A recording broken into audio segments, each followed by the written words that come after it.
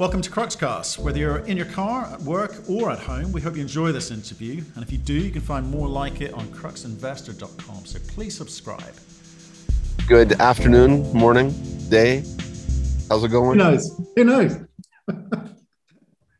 We're 24 hours a day on this planet.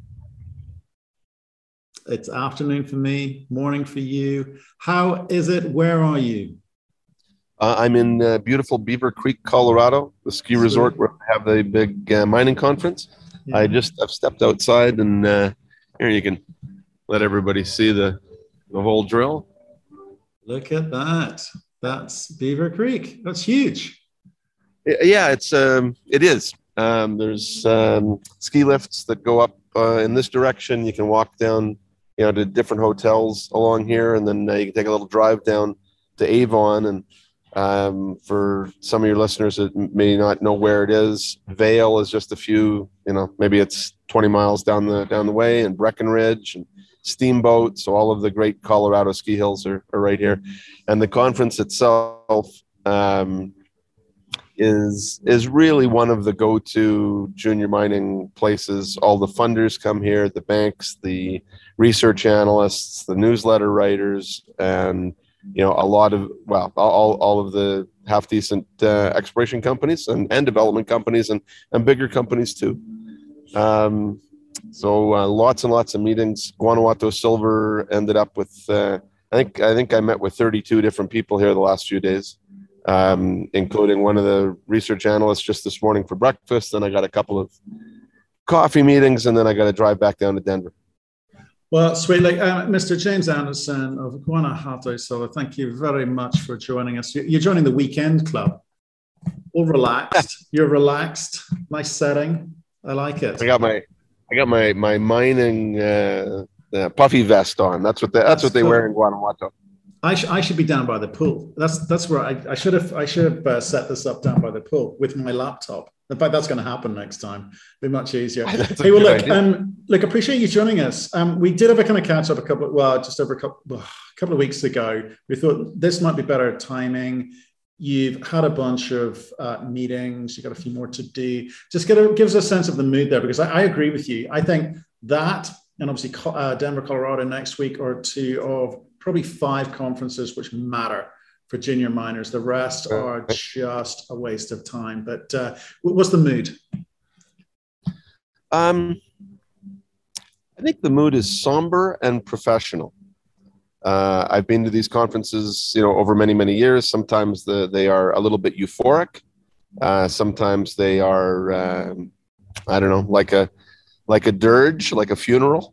But here right now, I think the people who are here, the people who are still in business, the people who have journeyed from wherever they've come from here, they're in business. They're somber and professional. That's what I would say. Yeah, I was speaking to a CEO yesterday about it. He's down there. He shall remain nameless, but he was just delighted to see other human beings and actually do transact business face to face. It's been far too long. Well, we better dive down into it. So, in sense of, you've had 32 meetings. What have you been telling them? What have they been asking you? Well, I think one of the things that I found really interesting the last few days. So there were a number of the bigger funds, right, that are probably too big. They want to deploy too much money for our market cap right now. People that maybe haven't heard of Guanajuato Silver and what we're doing. So I've had to kind of. And you only got 20 minutes, 25 minutes in these meetings, right? So, I give them a 2-minute update on what we're doing, and the pitch, what I've been saying, Matthew, as well. We had an exploration project in Guanajuato last year that we did a 1,000-ton bulk sample on. We did a deep dive on whether we wanted to buy El Cubo, signed a letter agreement with Endeavour in December, raised 17 million Canadian dollars in March, signed a definitive agreement with them in April, drew down $7.5 million from our lending facility in July, spent that money to refurbish the mill. We are mining right now, and we'll have the mill operating within the next 2 to 3 weeks. Nobody does all that in 12 months. And I'm, even as I was saying it, I'm going, wow, that's pretty impressive. So I'm happy about that. I'm proud of that, and I have a part to play in that. But really, it's the team that we have on the ground in Mexico that has allowed us to do all that.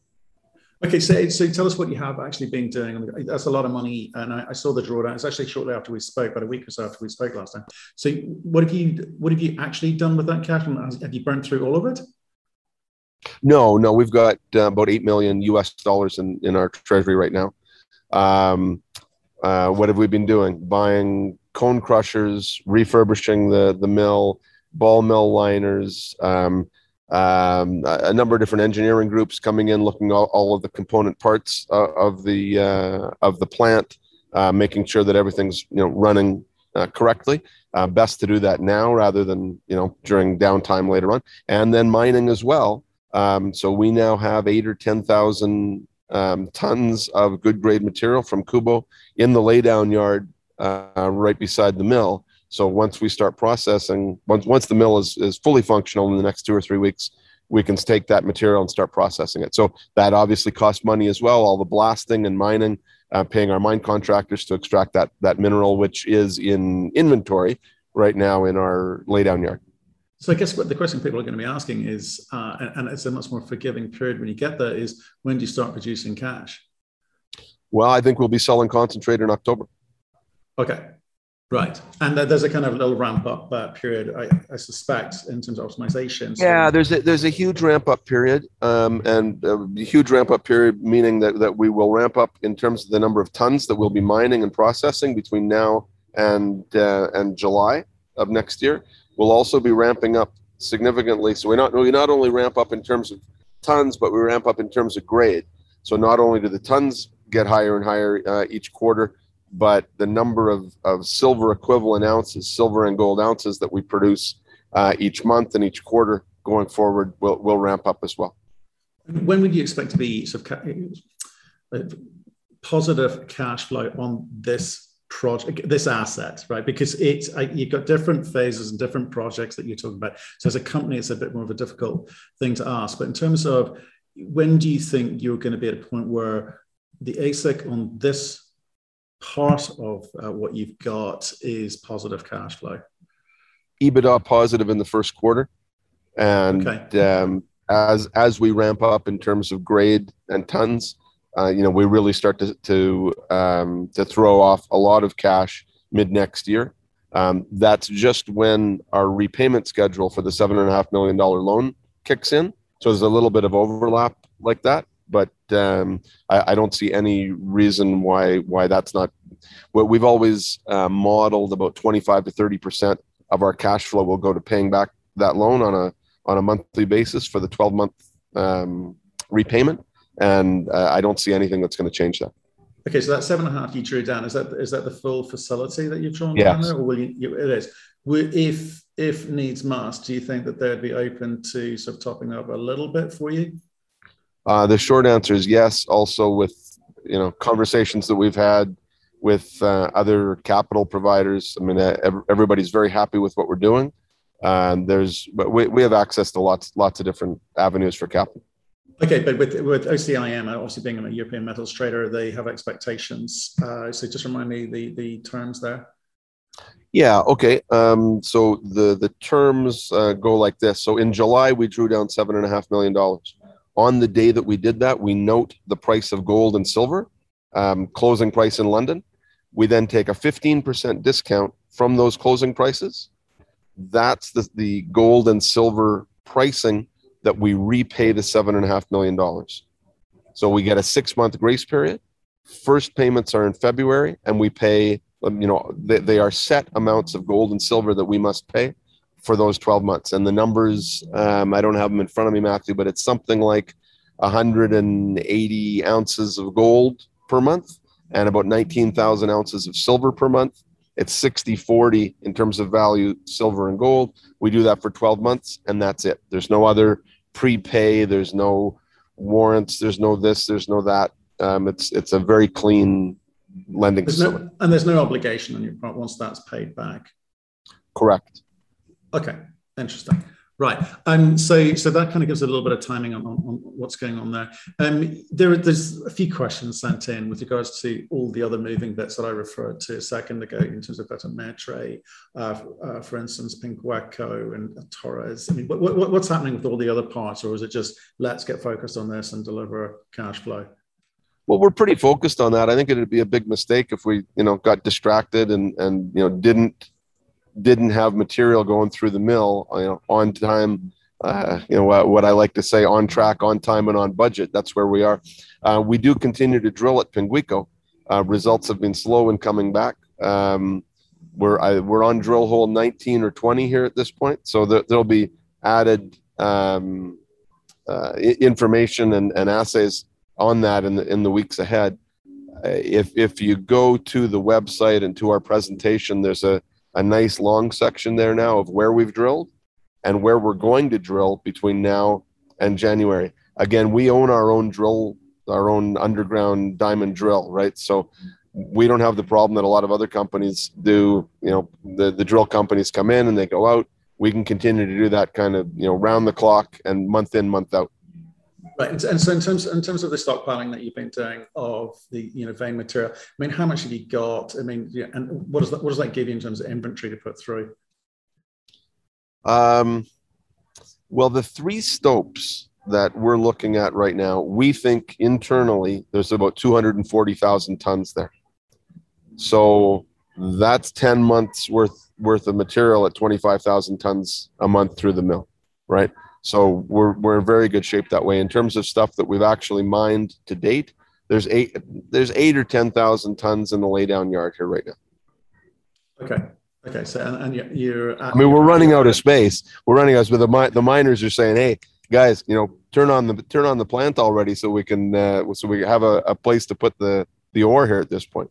Right, so things are going well in terms of to the plan. As you say, it has happened in an accelerated timeframe. So kudos for that.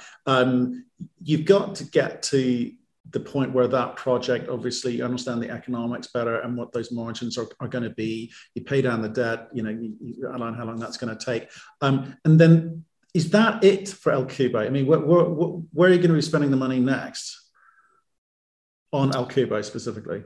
On El Cubo specifically, well, in terms of exploration, we haven't spoken very much about it. There's 2 major northwest structures that we will be mining. One is called Villalpando, one is called Dolores. They're separated by about 700 meters. What's very well known in the district and what's very well known at El Cubo is transverse veins that cut the main structures at about 90 degrees. And they're not subtle. Like when I'm underground and driving in the mine, I'm looking up and go, whoa, wait a second. Like what's that structure? Have we mapped that? Have we sampled that? Right? Endeavour never really chose to pursue those because they had this mindset that they needed lots of tons. Those transverse structures are generally smaller than the main structures. They might be as small as 80 centimeters, maybe 1.5 meters wide, but they're very good grade. Generally, they're higher in gold content than in silver content than the main structures on a value basis. But they're good grade, and some of the examples of early sampling that we've got are very good, and we can chase those. We can mine those. So what are you seeing in terms of grade? So interest me. Well, yeah, I'll cough you a couple numbers, maybe, Matthew. A lot of the sampling that we're doing at El Cubo right now, in with what I'm talking about, we send to a non-ISO lab because we get results back in 8 days. We send it to an ISO lab, we get results back in 3 months. That ain't good enough for us. We'll have our own lab built at Cubo, the first half of it by the end of October, and then the rest of it in November. But yeah, we're often seeing 400, 500, 600 gram silver equivalent stuff, sometimes into the kilos, per ton. So it's very good grade. Okay, so more of that anon. With regards to the kind of maintenance ongoing, what your expectation about the ongoing monthly cost at El Cubo? Have you got a sense of that yet? Monthly cost at El Cubo? Yeah. I don't know how you're going to silo your costs, but I guess where I'm trying to get to, at what point do you give guidance to the market and say, look, I think El Cubo is going to be responsible for X amount of dollars free cash flow for us to either plow back in as exploration or further underground development. I mean, you know what I mean? It's a fantastic question, and one of the problems with answering the question is all of the regulatory rules about how I answer that question. Lisa Day, our CFO, has constructed a very fulsome financial model that, because this is essentially a startup, I mean, it changes often, but we've got a really solid look at the financial aspects of the whole business. In terms of guidance, how do we go about that, and when do we go about it? I think we're smarter to wait until we're actually putting some material through the mill before we establish that for the market. But I also, I'm going to rely on some of our expert legal counsel to figure out when we do that and how we do that. No, that's like fair enough. I need to ask because I think, like I say, you delivered it quickly. You're going to be producing soon. You're going through an optimization period, and Q1, I guess the economics will be better understood. But that is the bulk of the questions coming in here is like, how good is this? Is it we're making money kind of good, or we're making money, but it's all going to go back in the ground good? Or is there going to be some, meaningful contribution to the other projects in the portfolio kind of good, right? So it's making money kind of good, EBITDA positive in the first quarter kind of good, very sustainable in terms of an ongoing business model kind of good. Remember we've got the 2 million tons of material outlined in the PEA at Cubo. Well, some of that material needs some development work. $1.5 million worth of development work reinvested in the business every quarter. That's baked into the model.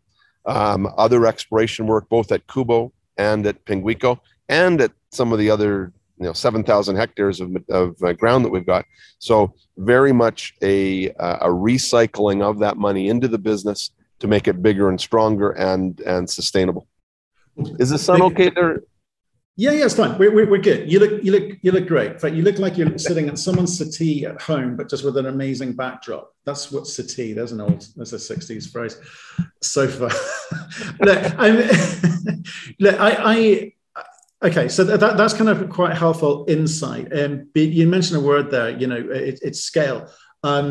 Because sustainability is one thing, but you can basically, low contributing sustainability, basically the mine's just running itself to keep the mine running. It's running to stand still.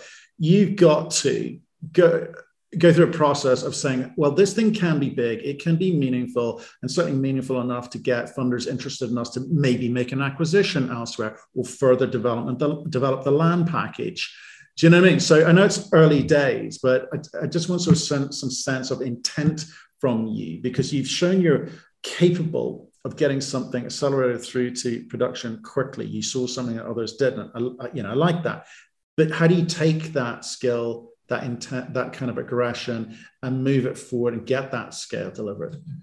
Yeah, okay. So let me answer a number of those questions, then we'll talk philosophy a little bit.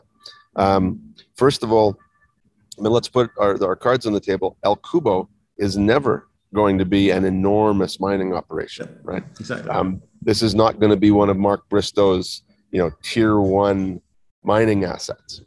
What it will and can do, if approached correctly, if approached the way that we're going to do it, it can be sustainable for decades. It's been in operation on and off for 200 years. I can see decades worth of production. To answer another one of your questions, so we ramp up to about 1.5 million silver equivalent ounces in 2022. Mm-hmm. We ramp up to 2.5 million silver equivalent ounces in 2023, and I think that's steady state going forward. Is that a huge operation? It's not, but what we can do, and one of the reasons why we call the company Guanajuato Silver, there are all kinds of other assets within the district, within this 480-year mining district, that we think that we can do business on and either acquire or do some kind of business on it and increase the business, expand the business in that way. Right, and but hopes and dreams of CEOs everywhere. You'd say that, right? But you've got some in the portfolio today. I want to kind of get to the point where you proved yourself over here. Alcubo, brilliant.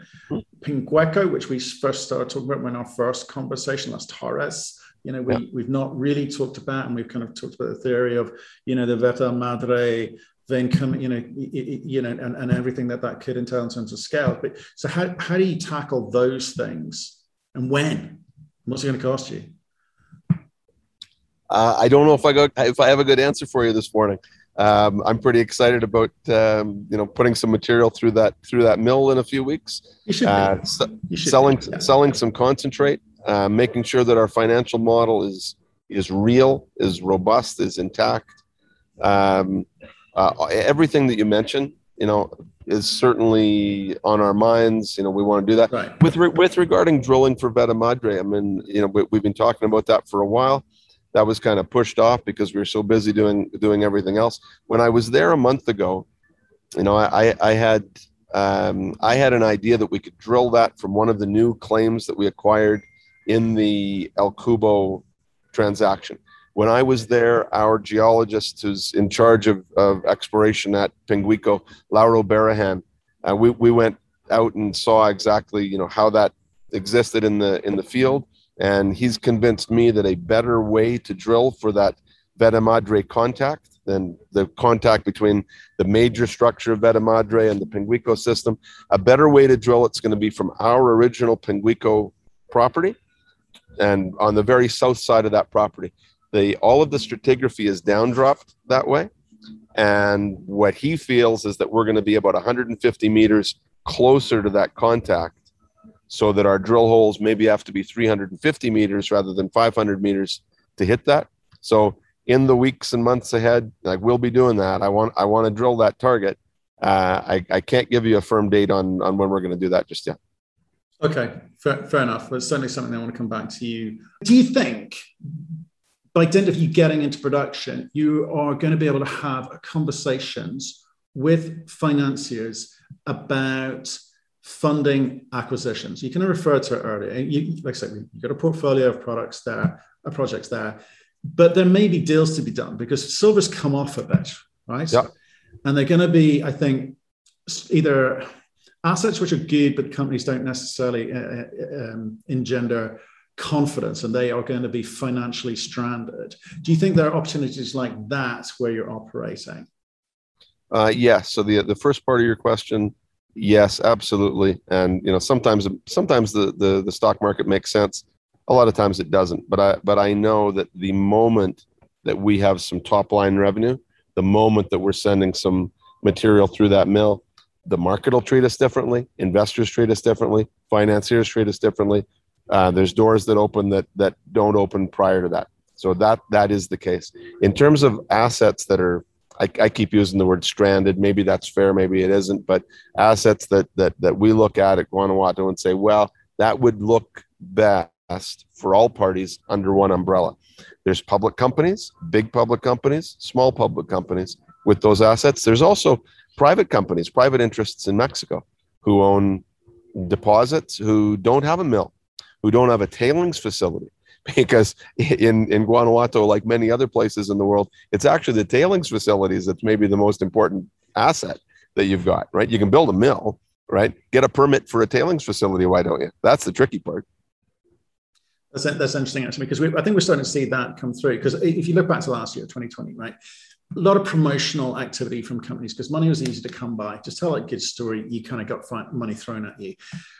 When the rubber hits the road, and I'm using that phrase a lot at the moment because we're seeing it happen more and more. It's like when you're in a position as a company to actually have to make that move to get into production, to be able to produce dollars, some companies just haven't got it because the asset is technically more difficult than perhaps the studies suggest.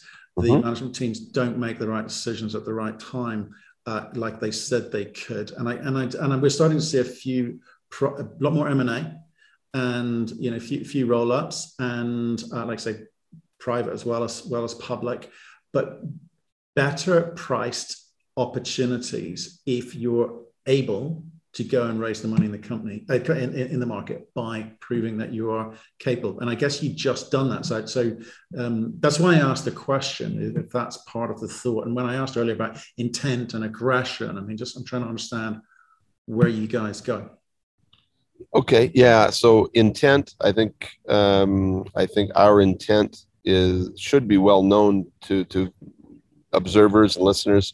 We want to be a more important company, based not necessarily strictly in the Guanajuato area, but certainly in central Mexico.